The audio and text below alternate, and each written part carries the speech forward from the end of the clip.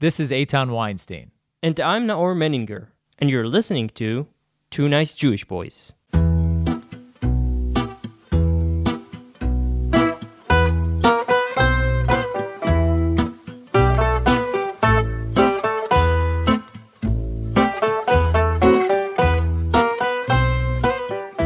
This is not a drill. Israel is going to elections. No, you're not listening to a rerun episode from 2021, 2020, or even 2019. It's actually happening again. After the Bennett-Lapid government, which only withheld for a single year, dissipated into the abyss. Meanwhile, in Europe, it isn't too boring either. Russia's war against Ukraine slowly continues, heavily funded by EU taxpayers' money. Inflation is skyrocketing, and the strongest country in the Union, Germany, is arming up, as Germany's new Chancellor Schulz pledges to build the largest European army since World War II. Germany is also Israel's most important and powerful ally in Europe, and as it intends to buy natural gas and military technology from Israel in astronomical sums, it seems like the relations between the countries are coming to a new era. To talk about all this and much, much more, we're joined today by journalist Christine Kensch. Christine is the Middle East correspondent for The Welt, one of Germany's biggest and most important new outlets. She is also the author of the book Our Law Applies on the Street, a biographical novel about the life of Khalil, an Arab-born Berlin Klan member. Out only in German, unfortunately, but hopefully soon in English or in other languages. We're super, super excited and thrilled to have Christine on the show today with us. Thank you so much for joining. How are you? Thank you for the invite. I'm good. I'm excited now after your intro, actually. I'm like, yeah, so much stuff is going on. It was a good summer. Hopefully we'll get to half of it. Yeah, But yeah. is it the Welt or the Welt? It's the Welt. Welt, yeah. Welt, yeah. Your German you sucks, have a man. good, Welt. No, so you have a good pronunciation, yeah. You see, No, man? You see? It's Not the Weinstein in important. me.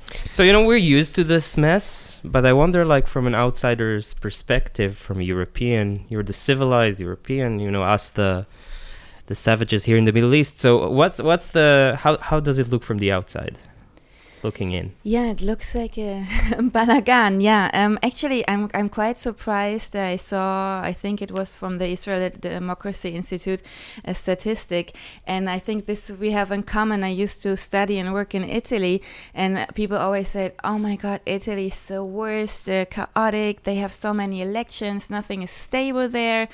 And now I looked at this statistic, and it says that actually Israel now is number one on the list when it comes to the most frequent elections. I think it's every 2.4 years, and Italy is far behind. So, wow, I'm like, Yeah. it's a constant in my life. Yeah. I My like Italian chaos. friends are also shocked. Yeah, They're so apparently. happy finally they're not the worst. Yeah, they can breathe now. No, yeah, what to explain? Like when it happened, I was like, oh no, not again.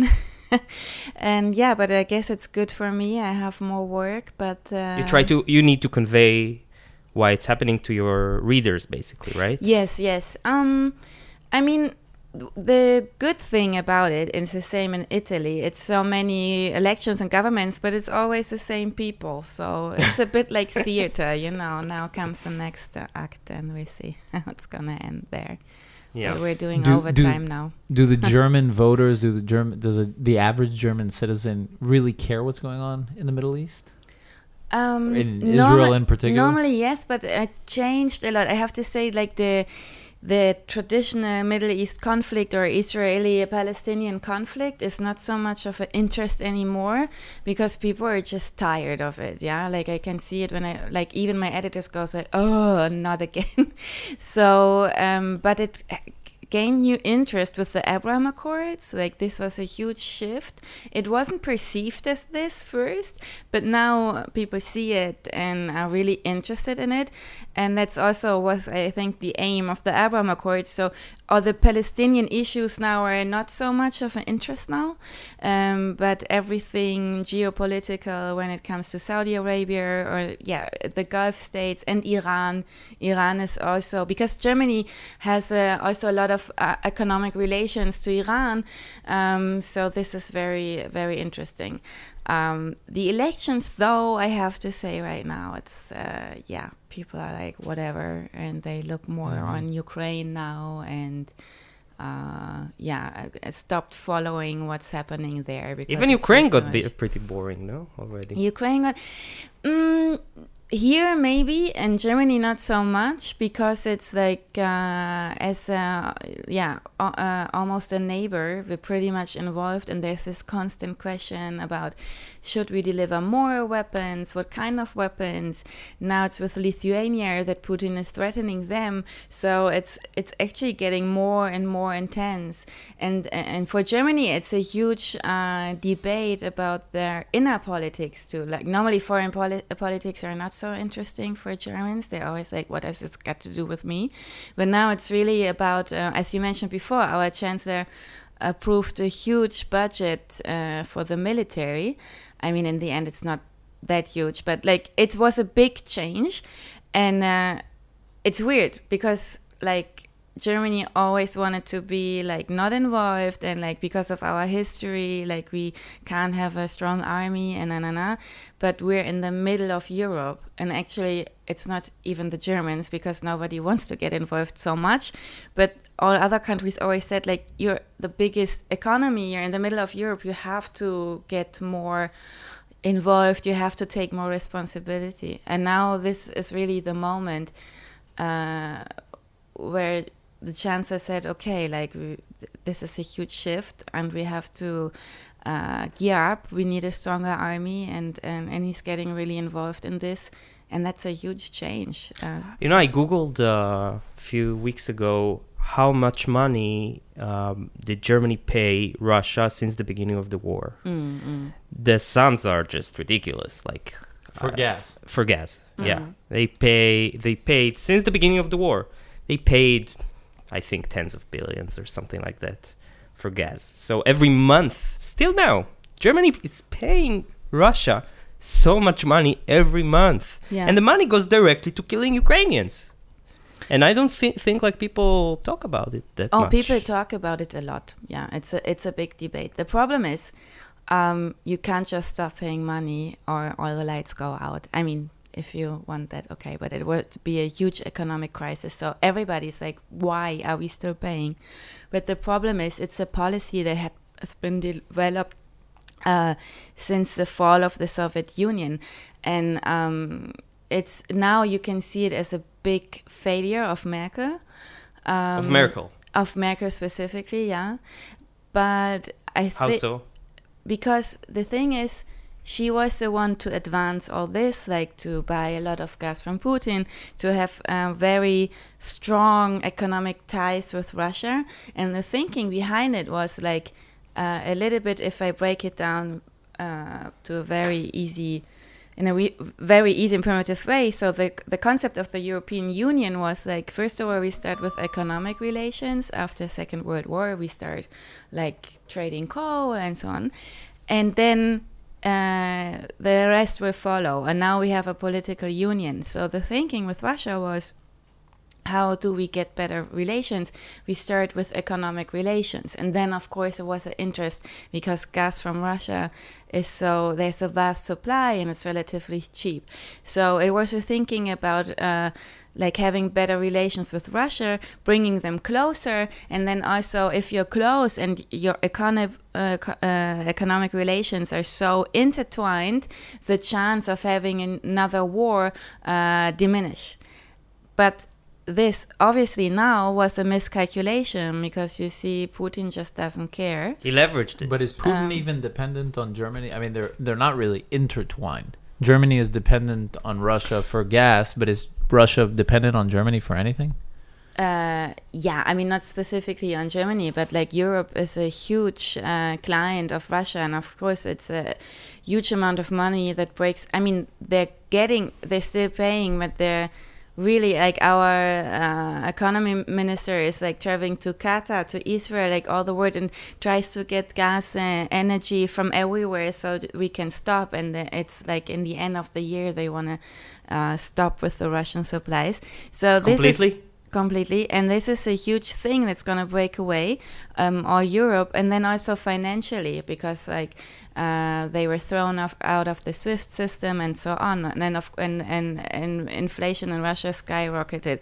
So of course it's a huge market next to the US, but then again there's always other players like Iran or China, you know, but like but I mean he's financially dependent, but I was reading somewhere that he has this war chest of like $600 billion or something. I mean he has like his personal wealth, you mean? No, or? war chest, like he has like Putin has amassed a sum of money to basically enable himself to cut himself off from these. He would prefer not to, and it's good that Germany is paying him billions and he wants that, but unlike Germany, which if they, like you said, cut ties, the electricity goes out, the lights go out. Putin can cut ties tomorrow and survive for at least a period of time. So there's nothing that Germany is exporting to Russia or Europe. I mean, not nothing, but is there something nothing as valuable that they're so dependent on?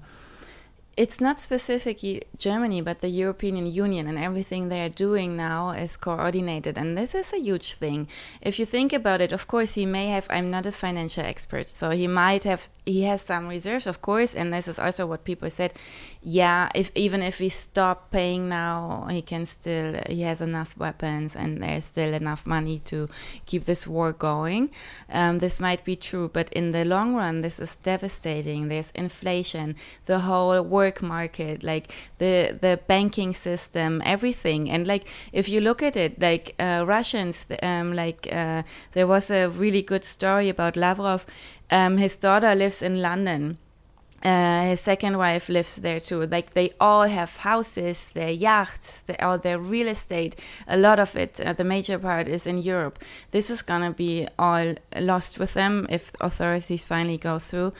And it's like in the long run, they cut, like this is not replaceable anymore. Like our foreign minister said, we're gonna stop getting gas from them and it's gonna be forever. She said the word forever. So this is really, he might have reserves now, but what is in 5 years? But are they this is really gonna haunt him. I mean, yes, what are they doing? They have already decided it until the end of the year.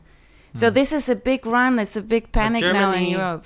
Unlike France, doesn't have nuclear. We have nuclear energy, but we opted to get, like after Fukushima, there was a decision to end it. And this year, the last 3 nuclear plants are going to go out. They're going to stop. But this is the biggest debate in Germany right now, because people are saying, okay, first of all, what Putin did, the best thing he did was that we are finally having like the renaissance of renewable energies. Like, I mean, people said for years we have to do more and there was investments in this, but now we're really changing to renewable energies. The problem is it's not that quick. We're not there yet. So now people say, okay, until all the wind and water and so on energies are working, we need to keep going our nuclear energy. We need to continue mining coal. And this is a big debate now, if these last 3 nuclear plants should go out of work or not.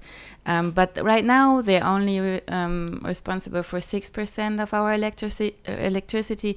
So I think this is more like a debate, like an ideological debate. We're gonna keep on mining coal for sure for some years until we have enough, how you say in English, wind wheels, and all this stuff, solar and so on, and supplies from other countries, so we can substitute. So, but what's going to happen at the end of the year if they're cutting the? I mean, they're not going to be able to. It's a huge race now. Like this is everything with our economy minister and foreign minister is doing right now, traveling the world.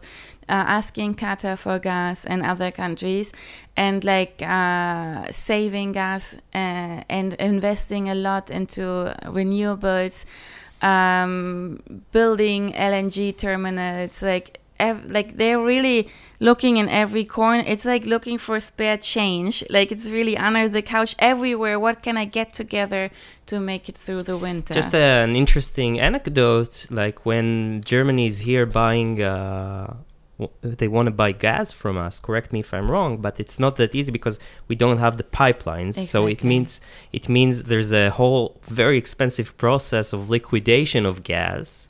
And then you liquidate it, and then you ship it to Europe, and then you need to deliquify, and make it gas again. And it's very expensive, but they're so desperate, I guess, that they're willing to pay the extra price for that. Do you think that they'll reach that goal? Do you think is there any chance that the German government will get to the end of the year and decide, okay, we can't do this, we'll move ahead, or shortly after they will decide that they'll see that it's impossible? I don't think so. I mean, it might be delayed, but also this I don't see, because it's the number one debate, and people were already arguing stop now, and then they said we're gonna have a huge economic crisis if we stop now. But the pressure is so high, like if from the people, from the partners. Yeah, but the people are fickle, right? I mean, they're not thinking long term. But I have to say, I've never seen a topic so dramatic, so passionate, and so staying so long, except from COVID maybe, in the top news. And it's about our existence, it's about our freedom, it's about our values. It's not just about energy. And if they would say, we failed, we can't do it, I mean, basically this would be the end of the government, I think. But it's not gonna happen. Like at least they say they have almost enough reserves for the winter now. But of course, energy prices are skyrocketing. You can always buy coal. And right? Yeah, but and people, and it's really gonna come to this, is what people expect, that really gonna have I mean, not me, I'm here now, I'm gonna be sweating in winter now, that we have to, I mean, we as the people wear like 2 sweaters in the winter instead of turning the heating on, and that's it now. Like it's really about saving energy. And do you think that what bothers the average German citizen the most is really the fact that the egregious war crimes or per se that Putin is committing in Ukraine, or the fact that he is encroaching on European territory? Do you think that it's both? I mean, when it started and all the refugees came, I mean, if you're in Berlin now on the main train station, it's packed with women and children and pets, and it's like really like it's very emotional scenes. How many refugees came to Germany? I don't know for sure. Like it's tens of thousands or hundreds of thousands? It's hundreds of thousands. Okay. I think it might be more than 1 million now, but actually, don't get me wrong, I didn't look up the numbers, but I think more than 4 million people fled from Ukraine, and the major parts go to the neighboring countries, and then the second favorite destination is Germany, and especially Berlin. So it's like, for Germany, it's like 2015 when all the Syrian refugees came. Now we have another wave of, it's even more now. It's daily, it's more than then. And there it was really like, where do we put them? Like stadiums went out of work, soccer games were cancelled, schools, like everywhere they could find space, they put people. And now it's the same situation again. And in the beginning, there was a bit bitter debate saying, we weren't that welcoming when the Syrians came, but now Ukrainians are coming. And suddenly people, because the emergency is so high now, that people are called to or asked to take Ukrainians into their private homes. And all my friends, everybody I know who has a spare room or not even, are having like Ukrainian families now. Yes, of course, it's going on and going on and going on. And so there was a bitter debate because people said we weren't that welcoming when the Syrians came. And it might be true, not for the beginning for sure, but it's so close. It's people who come that we think the culture is very close to us. They look familiar. We know a little bit about Ukraine. It's not so far away. So, and it's really on our borders. So this is really the connection now. It's not only also the war crimes you see, but it's in our houses. Mm-hmm. This war is in our houses. So it's really emotional, this whole topic. You know? But how much of the pressure is coming? Because Berlin is like a very liberal city, if I'm not mistaken, right? I'm assuming. Yeah. Kind of like Tel Aviv. How much of the pressure is coming from Berlin as opposed to coming from kind of, you know, the East, like the German, like home, you know what I mean? Like the rural areas, the other cities, maybe more conservative side. Though? The pressure on the government to stop taking natural gas from Russia and to end this war, or at least try to detach Germany from. No, there is a lot of pressure, and it's not limited to Berlin, because it's also, it is, how can I tell you this? I really have discussions with my friends. Like, we were thinking about if Putin now decides, well, it was nice in Berlin too, and he's gonna go further. Like, in the beginning, I read all this Facebook posts in Kiev and so on, telling people to stay and build Molotov cocktails and defend their cities. And I was talking to my friends, wow, like, if this is gonna be our reality, what we gonna do? Like, we gonna stay here for real and start building bombs and joining the resistance?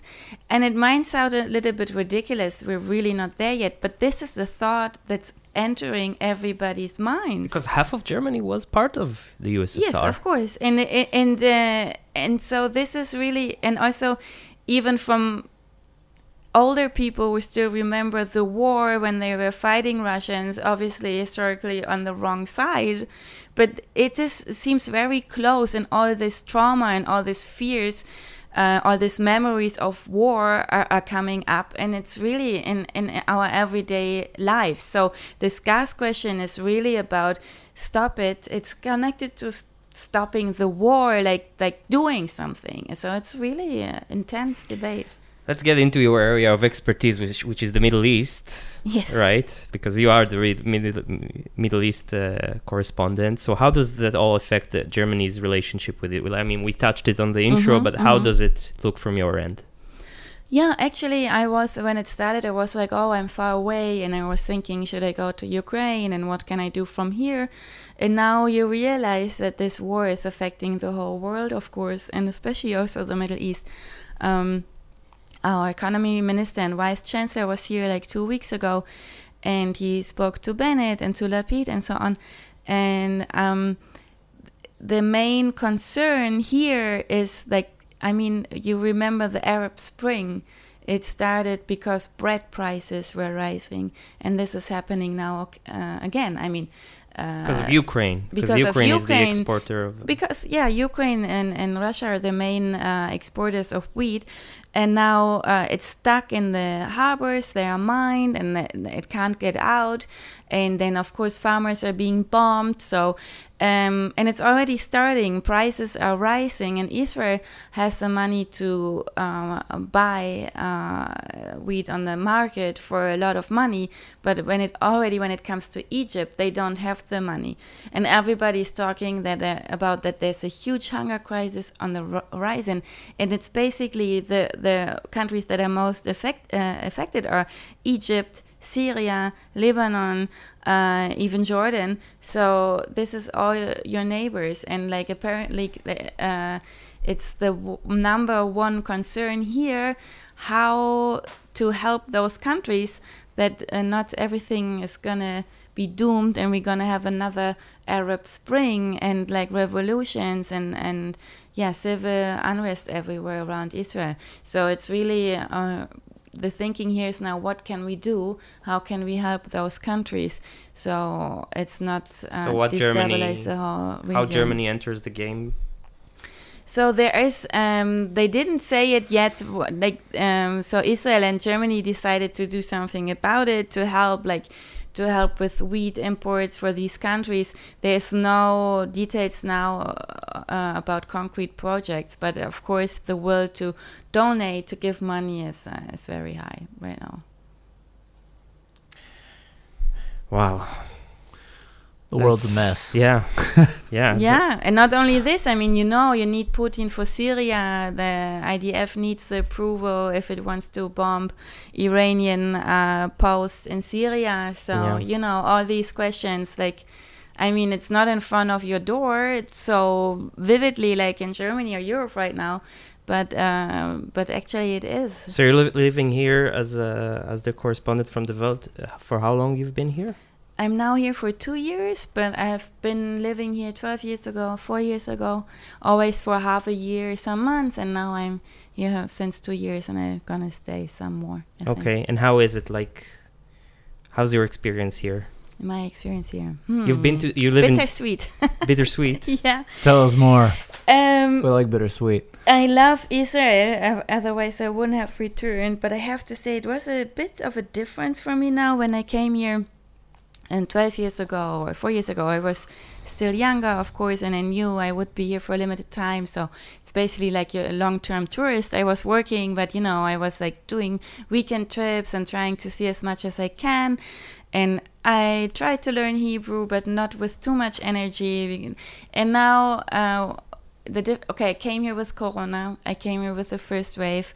I had to go to isolation hotel for 2 weeks, and it was not the funny party hotels, but one where you really had to stay in your room and see nobody for 2 weeks. And even when I was in the Dan Panorama at some point, and when I looked outside, I didn't see anybody on the street or on the beach because it was this lockdown where you couldn't really leave your house. So it felt like zombie apocalypse. And and I feel like life now here is even more stressful, more tough. Like people are really struggling to pay their rents, and everything get even more expensive. So, when you come here as a tourist, you see the beach and you're like, wow, I live in a beach city now. It's so great. But I think the beaches, if Tel Aviv wouldn't have the beach, this city would just implode because people are so stressed and there's nothing nice in life. You always have to work and you can't afford the restaurants anymore. But there's the beach. So it's it's tough to live here like everybody else and dealing with bureaucracy and all this stuff. So you get all these Israelis who flee to Berlin. Yeah, I totally get them now. I don't know if you remember the Milky scandal. Yeah. But I actually love Milky. I named one of my cats Milky. We need to explain, though, to the American audience, what's the Milky scandal? Yes. So it's a chocolate pudding with cream, right? Yeah. And there's the same thing, I guess, everywhere in the world. But so there was... Milky. It's called Milky. And... apparently an Israeli guy who moved to Berlin, he went to a grocery store and then he just posted a picture of his receipt and people lost it. It's like 8 years ago, I think, or something like that. Something like that, yeah. But the thing is, it was maybe a third or even less of the price you would have to pay if you would have bought the same things here. And was very shocking for Israelis, was he bought a Milky, like a German version of a Milky, and it was something like 50 agorot or something like this. What is it? It's not even $1. And in Israel, it costs 4 shekel. Mm-hmm. So, I don't know. It's I'm very bad at math, but it's less than half. You could buy 8 Milkies for the price of 1, I think, and people were like, "Wow, why is this? Why is our country so expensive?" And we should all move to Berlin.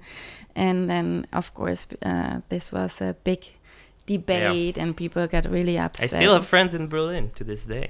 Yeah, my Israeli friends live in my apartment in Berlin now, and I'm here. It was actually ironic. I was when I finally moved here, all my friends moved to Berlin. I'm like, great. I hope the Milky was worth it. Yeah. Hopefully. So, But you lived. Sorry. no, Yeah. how is it dealing with the Israeli culture though? I mean, there's the difficulties, the economic difficulties, and the financial difficulties. But how about dealing with the Israelis and dealing with the population here? Yeah, it's really funny because, as I said, a lot of my Israeli friends live in Berlin or also in other cities in Germany, and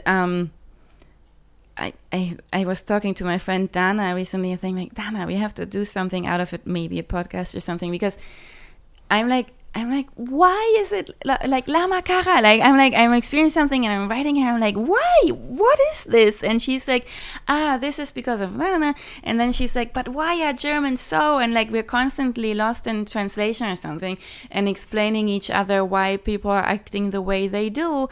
And it's there's a lot of there is some similarities, but also a lot of differences.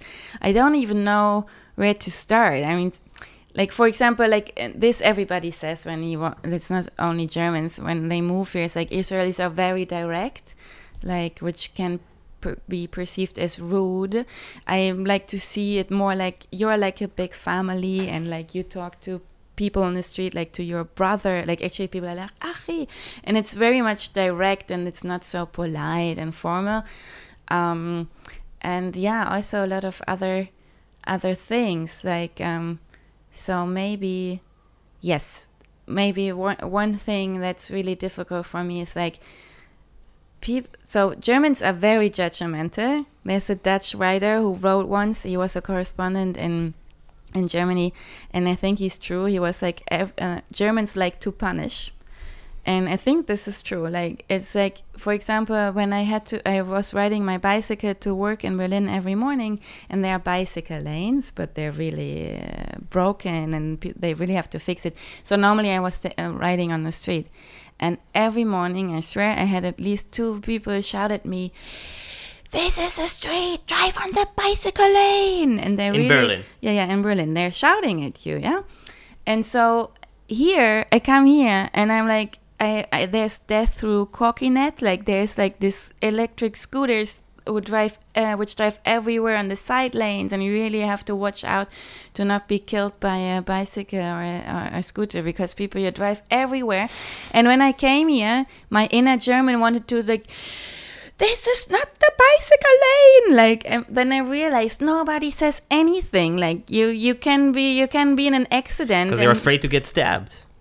Maybe. I would shoot them if I had But then everybody is weapon. doing the same. Like, everybody is kind of misbehaving. Everybody is taking the fastest way, and the traffic is a huge balagan anyway. So people are used to it, and for me, I feel they are really relaxed and they don't care so much, and nobody's saying anything. This is really different. So here, like, I'm often walking the street and somebody's overtaking me something, and like, I'm screaming inside of myself. I'm like, this is not right, but I'm not shouting out loud.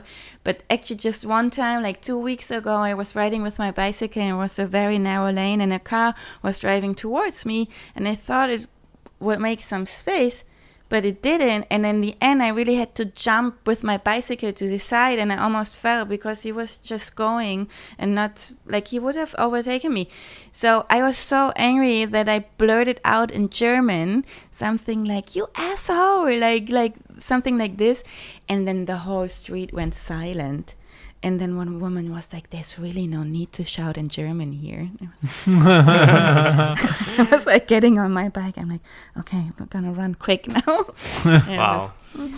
So now I decided, like, actually, if something like this happens again, I'm gonna scream in Italian, because Italian is such a cute language, and historically, I think that's actually a good weapon. I'm gonna start using it. Yeah. I'm gonna start shouting in German at people. No, really, if you do it, because I have a German friend, but she has like a Jewish family heritage, so she has no problem at all to scream in German here.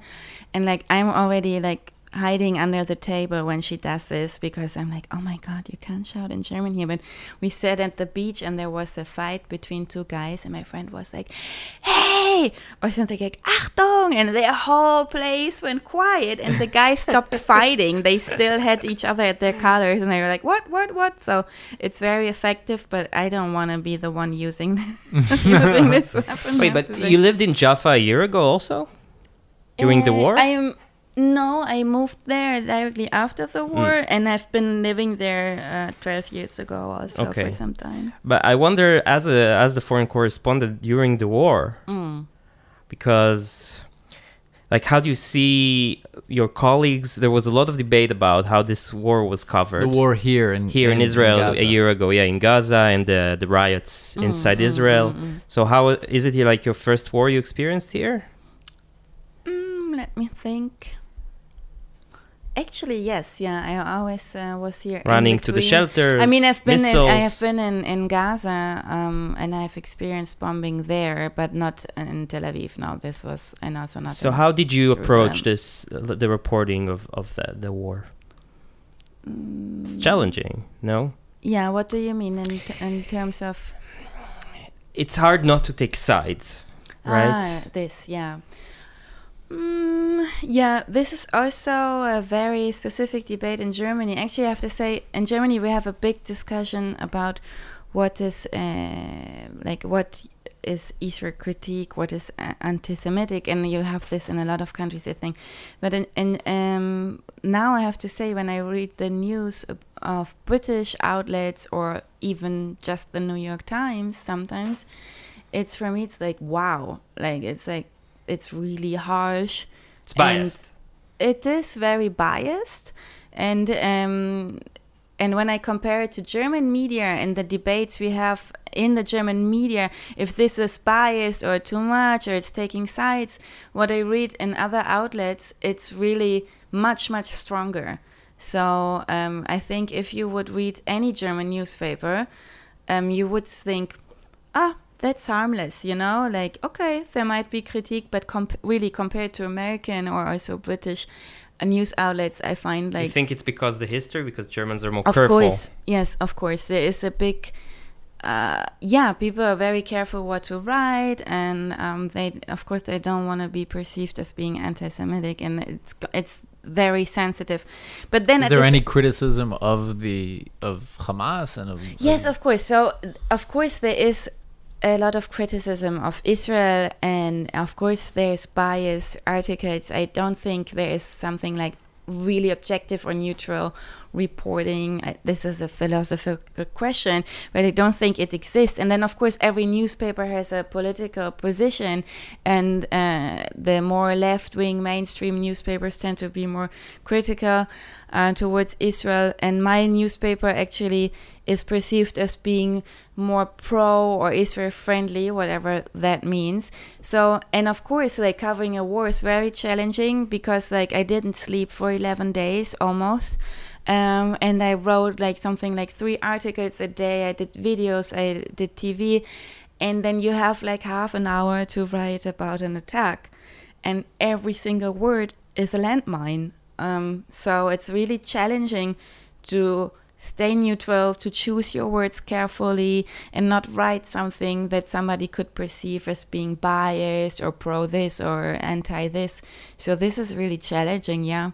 But I got a lot of critique from both sides. So Can you give us an example of something that you kind of had struggled with while reporting here? Like how you weren't sure? How I weren't sure. How to depict or how to convey or how to write it. So what was really challenging was this kind of civil war in cities like Lod. I went there. I got in between the lines actually, and I spent a day there, and I talked to the people where the synagogues were burned, for example. And I think it's all started in Lod when there was a demonstration, and then young Arabs came also with fire bombs to a Jewish neighborhood, and then one young Arab guy was shot, and the Arab side claimed that he wasn't even part of the protest, and he was far away, and he was deliberately shot. And then the Jewish side claimed that they were firing in the air, and then this happened, and it was just self-defense. And I was talking to both sides, and it's difficult, I haven't been there. So people on the Arab side was like, no, he was far away and they were shooting at us. And then I talked to the people who were shooting, and they were like, listen, it was so many of them and they were coming closer and closer with firebombs, and we were like the last line, and we were just shooting in the air. It was a chaos, and suddenly somebody was on the floor. So it's like, it's hard to report about this when everything is so tense and every side feels like being harassed and there's violence against them. In this case, it was true. There was a lot of violence on both sides. So if I wrote something like about Lod, like how many synagogues were burned, and then also a Muslim cemetery was burned, and then like Israelis are like you can't compare this. It's much more air violence. On the other side, it was like, you didn't write about that they were coming to our neighborhood, and na. It's like really every side feels like coming too short. But then again, I have so many lines, and then here I sometimes feel like I have to use all my space already just to explain the context. Like some years ago, I wrote about, this is another story, about sperm smuggling from Israeli prisons to Gaza. And it was from a woman's magazine. And then the editor goes like, yeah, really like the story, but can you maybe explain the Middle East conflict in just 1 or 2 sentences? And this is how I feel every day. Like, there's so much context, and I have like 3 lines for it. Wow, it's difficult. Yeah. Yeah, I don't only want to complain. I mean, I love my job, and it's really interesting what's going on. But yeah, it's a sensitive issue for sure. Let's talk a bit about the book. Mm-hmm. So how did it come to be? Actually, it's all started also 2015 when all the Syrian refugees came to Germany, and there was a big debate about whether we can take in so many people and if we can integrate them, because the culture is so different. It's a lot of Muslims, what's with anti-Semitism and so on. And then people were saying, look, we have already Arab refugees and they didn't integrate so well, and we have this big problem in Germany which is called, it's like Arab mafia, we call it clans. And of course there's all kinds of mafias. There's the Italian mafia, Russian mafia, and so on. But the Arab mafia is very visible in Germany because in the end it's like Yaffo. Like you see people with expensive cars and like racing down the street, and you think like, where do they have the money from? And there's often fights on the streets, and it is really like the news you get here from Yaffo. This is like my old quarter in Berlin. You have shootings on the streets, and the same thing happened. Like there were shootings also years ago, but then nobody wanted to live in the Yaffo of Berlin. So, which is Neukölln? Neukölln, where all the Israelis go now and all the hipsters go now. It's the same. It was gentrified, and now you have a mixture of hipsters, young families, and Arab and Turkish families. And so some years ago, there's a big park on the old airport field, and people love to go there. And it was a Sunday when 8 people came, and they shot one guy in front of a van that was selling ice cream to kids, and like some bullets actually hit the van, and this guy died, and he was a member of some family, and it was like rival families fighting. And so this topic became very popular because it was in front of families, and it was like, self-justice in an open space. And I started researching it and talking a lot to the families. And what I wanted to do was get a view of inside this society, of inside this mafia, because everybody was talking about it and nobody was talking with them, because it's very close structures and so on. And I finally managed to find one guy who was ready to talk, and he was born in one of the 8 major families. He founded the first cocaine taxi in Berlin. It's a very common thing in Berlin. You can have delivered your drugs everywhere, and it's like the vault for drugs. And he founded it. And then when he was like 23 or 24, he had what we called a gangster burnout, and he stopped. He went back to school, and now he's like a street worker, a social worker. And so he told his story. He told about honor killings and the drug business and the family values and arranged marriages and how they see German society and religion and wearing hijab or no, all these things. And he was the first one to talk, and it was really interesting to write this book with him, because it really gives you a view about how this society works and what are the values. Wow. And After getting to know that society and the culture of, do you feel any differently about, or we never talked about how you feel or your thoughts about the German approach to kind of the Syrian refugee crisis, but I wonder if it influenced, one, how you felt about it, and two, if it influenced it in any way. It influenced it a lot, and it's also part of the book, because I'm afraid we're repeating the same mistakes again. Not as bad, but like Germany for a long period of time refused to acknowledge that we're an immigration state.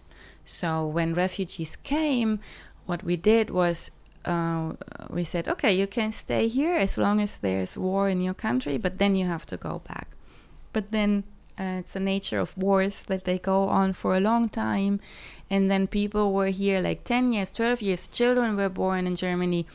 And then suddenly they said, okay, you have to go back. Mm-hmm. And like children, I mean, it's the same problem now. Children that are born in the country, they don't even speak the language anymore. All their ties are here now, and suddenly they have to go back. Or they couldn't go back because these refugees, they are originally from a province that's in Turkey nowadays, close to Syria, but they're Arabs. And when there were the Kurdish wars in the 1920s, they escaped to Beirut, and then there was the civil war in Lebanon. They actually followed a lot of Palestinians to Berlin. And they are like stateless, like Lebanon never gave them a passport, so you can't really send them back. And now they're also here for generations, so what to do with them? And still the government said, okay, we don't give you a real passport, all the rights. We just give you a paper that says you can stay here for now, but every few months or every few years you have to renew it, and we're going to prove if you still have the right to be here or not. So what happened was they didn't get the permission to work, so they couldn't build their own lives.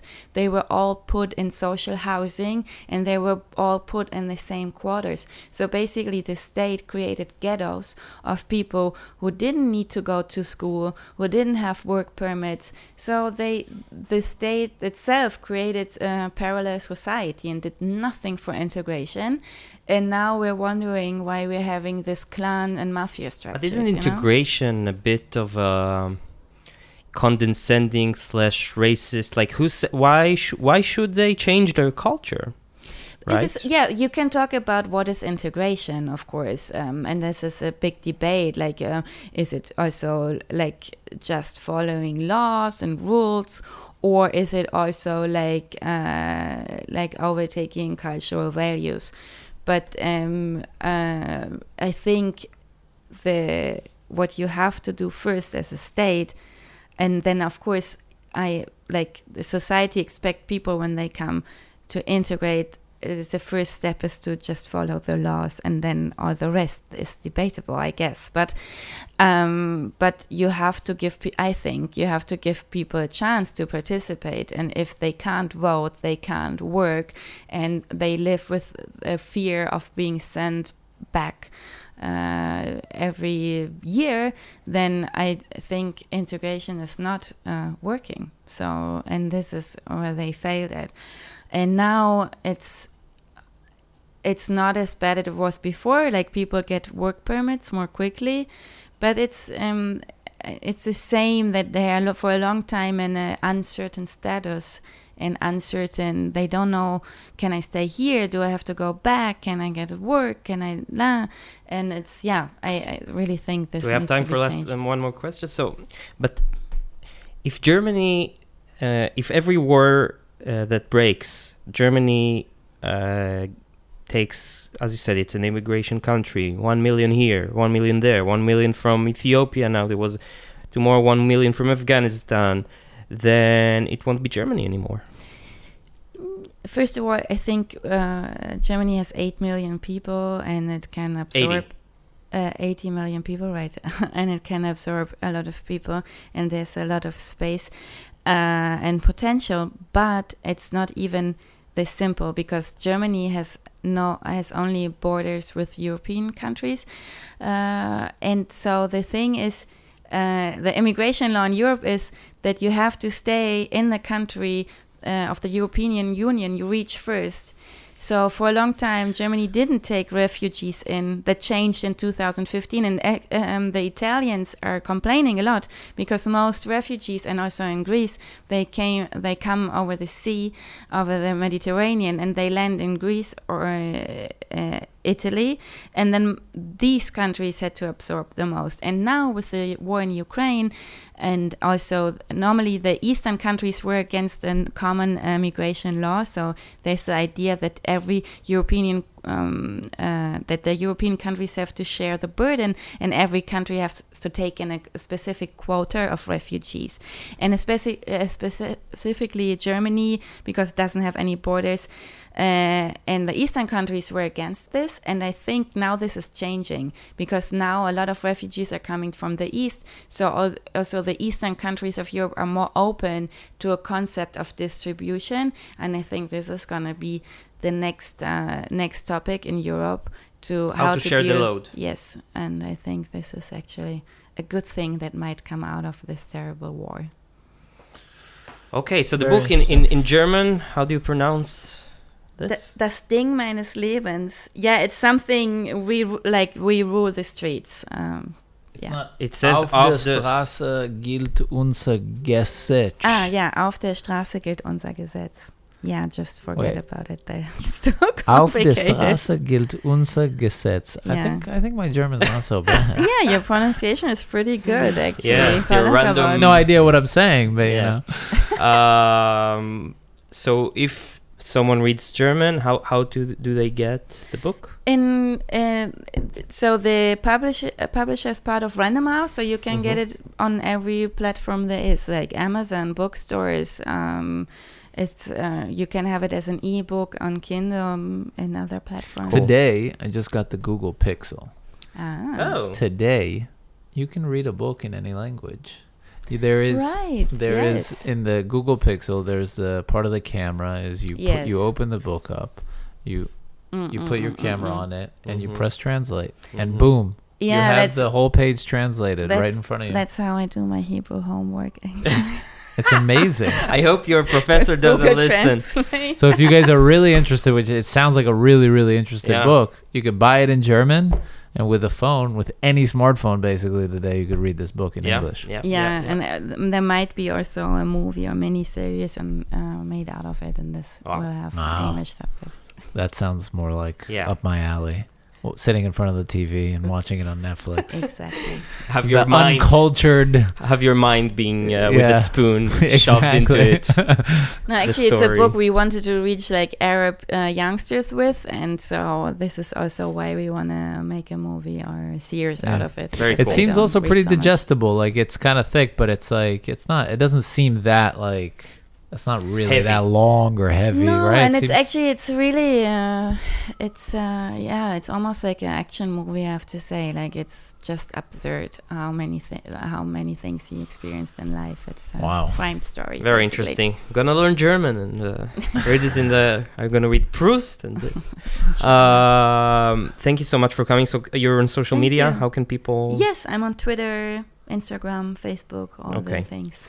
And you write for the Welt, and we Christine Kench. Guys, look her up on Google. Check out the book if you want to. And thank you so much for joining. It was really fascinating. Yeah. Really see you on the next one. Bye, guys.